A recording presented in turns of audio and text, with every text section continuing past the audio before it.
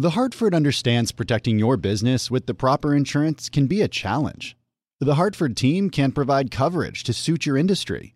The Hartford empowers mid to large-size companies like yours to help manage risk, from liability and property insurance to workers' comp and more.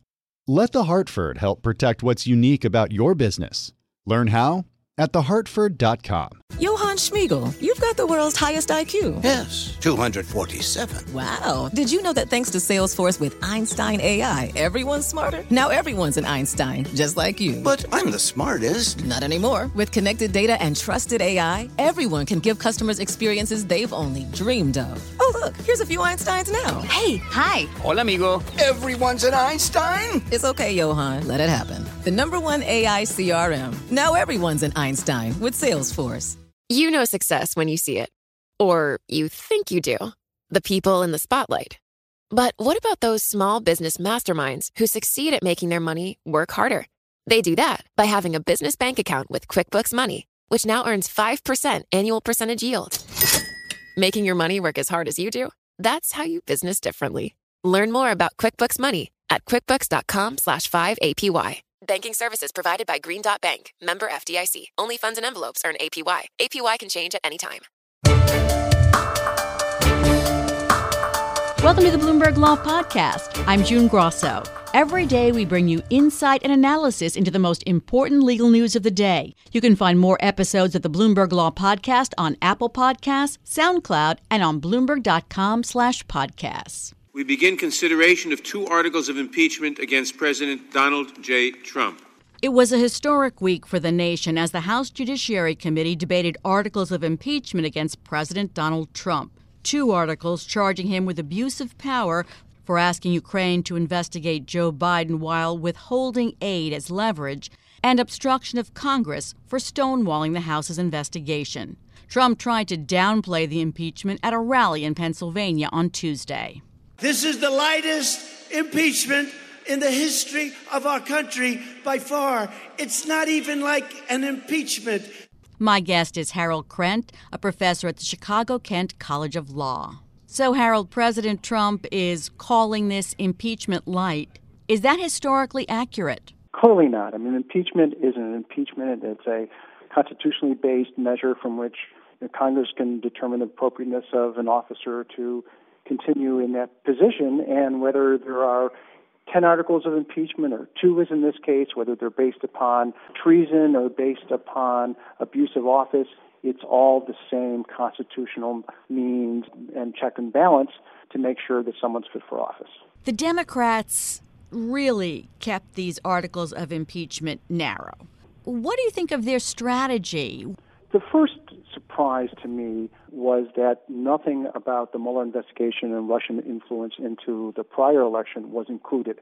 I actually agreed with that decision, but I know it's controversial, and I think it's controversial because, not because of Republicans, but because the Democrats, some felt that they had some kind of loyalty or duty to nod in that direction, given all that had gone on and all that the president reportedly did to obstruct the investigation, that there should be something about that episode in our history included. So that was the first surprise. Clearly, Nancy Pelosi didn't want that. She felt that the members of the public were turned off by the Russian investigation, by the Mueller report, by the fact that nothing really happened with it.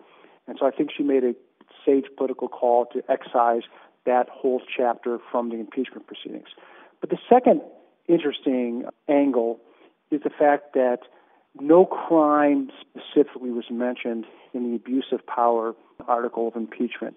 And I think that the goal of the Democrats there was to try not to say that this is legalistic, but to say that the whole Ukraine quid pro quo was an abuse of authority, abuse of loyalty to the country, to the fighting forces of Ukraine and their confrontation against Russia, and that whether you call it bribery, theft of honest services, or campaign violation, the point is it's an abuse of authority, and you don't want a president putting personal gain above that of the country. So that was their angle, but that does open up a window, if you will, a crack for the Republicans to say, look, the Democrats haven't even said that the whole Ukraine episode is tantamount to a specific crime. And what they're saying is, come on now, you may not like what the president did, and it's maybe unclear, but if it's not a crime, why are you thinking that you should push for impeachment for it? Impeachment should be for something like a high crime and misdemeanor, treason, bribery, something of that sort. And you, the Democrats, have not even labeled what the president did with any specific crime. So that's the terrain. I certainly understand the Democrats' strategy. I think the Republicans are turning it around as most effectively as they can. And the real question is, will the public, do they care one way or the other about how the Democrats have positioned this or how the Republicans have responded? So going into the Senate trial, which appears inevitable right now, does Majority Leader Mitch McConnell have the power to determine what happens there? He does, in the sense that absent something happening in the near future, the votes seem to be there to support the president. The process is something that you can go a lot of different ways on. I mean, maybe there'll be witnesses, there probably won't be witnesses, but that's something that McConnell will decide in the best interest of his party, and most people think that it's in the best interest of his party not to have witnesses, because if you have a parade of Republicans pointing a figure at the president, that's likely to undermine support for the president, though obviously President Trump has said that he'd love to see Hunter Biden testify before the Senate as well. But I think that the Democrats should take him up on that if they allow John Bolton to testify, who's the Republican who probably was ousted because of his disagreement with the foreign policy choices of the president, that they would be willing to have Hunter Biden there as well. So it's a process determination. There's nothing in the Constitution about it. It's really up to the Senate to create that process. And my guess at this point is it'll be streamlined because the Republicans are confident they have the votes to acquit the president of these two articles of impeachment. Face it, your business is unique. It faces challenges and risks that are specific to your industry and to the skills you and your team bring to every challenge. You need experienced insurance professionals. The Hartford accepts the challenge. The Hartford understands that protecting your business with the proper insurance can be a challenge. The Hartford team can help provide coverage to suit your industry. The Hartford empowers mid to large-size companies like yours to easily manage risk, from liability and property insurance to workers' comp and more. With experience in underwriting, risk engineering services, and claims, the Hartford faces any challenge to deliver innovative, customizable solutions that your industry and your unique company demand. Let the Hartford help protect what's unique about your business. Learn how at thehartford.com. Meet Gary. Gary's about to become an Einstein in an instant. Whoa, Einstein hair. I like it. That's right, Gary, because you're using Salesforce powered by Einstein AI to connect data, predict business trends, generate personalized content, and wow customers. I do feel a lot smarter. Because you're not just Gary anymore. You're Gary, empowered by Einstein AI. Did you hear that, team? I'm an Einstein. Oh, can I get a selfie? The #1 AI CRM. Now everyone's an Einstein with Salesforce. You know success when you see it. Or you think you do. The people in the spotlight. Athletes, actors, artists. But what about the people behind the scenes? You know, the ones who make it all happen. The lighting engineers, the sideline photographers, the caterers. They're small business masterminds. And if there's one thing they have in common, it's making their money work harder. That's why they have a business bank account with QuickBooks Money, where they are now earning a generous 5% annual percentage yield. Yes, 5% APY. Making your money work as hard as you do? That's how you business differently. Learn more about QuickBooks Money at quickbooks.com/5APY. Banking services provided by Green Dot Bank, member FDIC. Only funds and envelopes earn APY. APY can change at any time. 2 Republican senators told CNN that McConnell is expecting to hold a final vote to acquit Trump instead of holding a vote on dismissing the articles of impeachment. Is that purely so that Trump can say he was acquitted? Is there any difference there? I don't think so. I mean, there's a procedural wrinkle, as you suggested, but I think, the question at the end of the day is, will the Senate vote with 2/3 majority to affirm or to convict on the impeachment articles presented by the House? And whether they decide to dismiss them or to acquit, it really comes down to the same thing, is that they are deciding not to remove the president from office. The expectation from the beginning has been that Trump will be impeached in the House, but not convicted in the Senate. And as you know, no president has been removed from office in our history. Were the framers wrong to mandate 67 votes to remove a president, a barrier that hasn't been reached in the nearly 250 years of our nation's history? Well, it's worth repeating that the framers didn't understand about political parties, had no way of foretelling that they would play such a huge role in American politics. Had they understood the dynamic of political parties, perhaps they would have devised a different procedure. But that's not to say that the procedure is lacking in force. The impeachment specter, if you will, may cause federal officers as well as the president to act more responsibly while they're in office. And as you pointed out, we've really only had 2 presidents impeached in our history.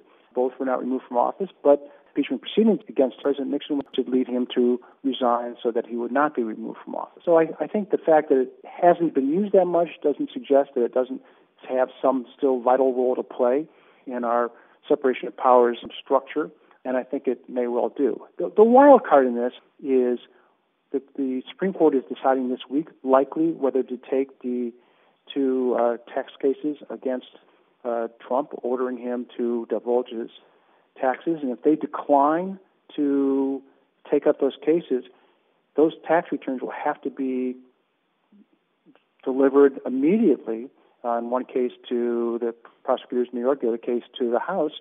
And what if the President Trump continues to flout judicial orders?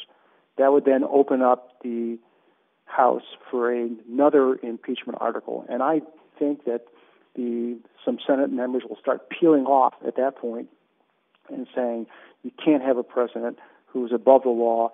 And it's one thing to have the president ignore what Congress requests. That seems to be typical government infighting.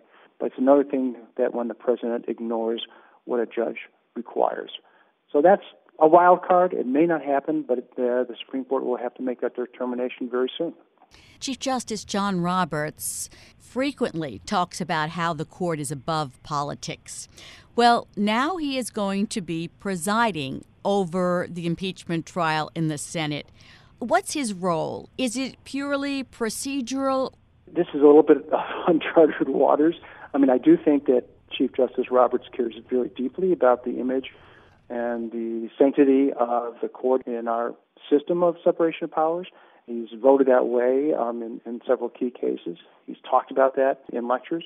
I think he'll try to run a trial narrowly, deciding procedural issues, try to channel the issues, try to make sure that it's a streamlined, efficient process. I think he would try to avoid assiduously any kind of situation which would cause him to seem to delve his own toe into the political waters in terms of deciding one way or another way. And I think contempt would be always possible, but I think it's unlikely, and he would try to avoid that at all steps possible. I do think that, just to make a long answer short, he would try everything at his disposal to be as neutral of an arbiter as he could during the Senate trial. Thanks, Harold. That's Harold Krent, a professor at the Chicago-Kent College of Law. Thanks for listening to the Bloomberg Law Podcast. You can subscribe and listen to the show on Apple Podcasts, SoundCloud, and on Bloomberg.com/podcast. I'm June Grosso. This is Bloomberg.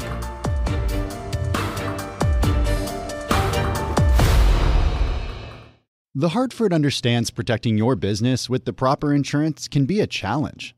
The Hartford team can provide coverage to suit your industry. The Hartford empowers mid to large-size companies like yours to help manage risk, from liability and property insurance to workers' comp and more.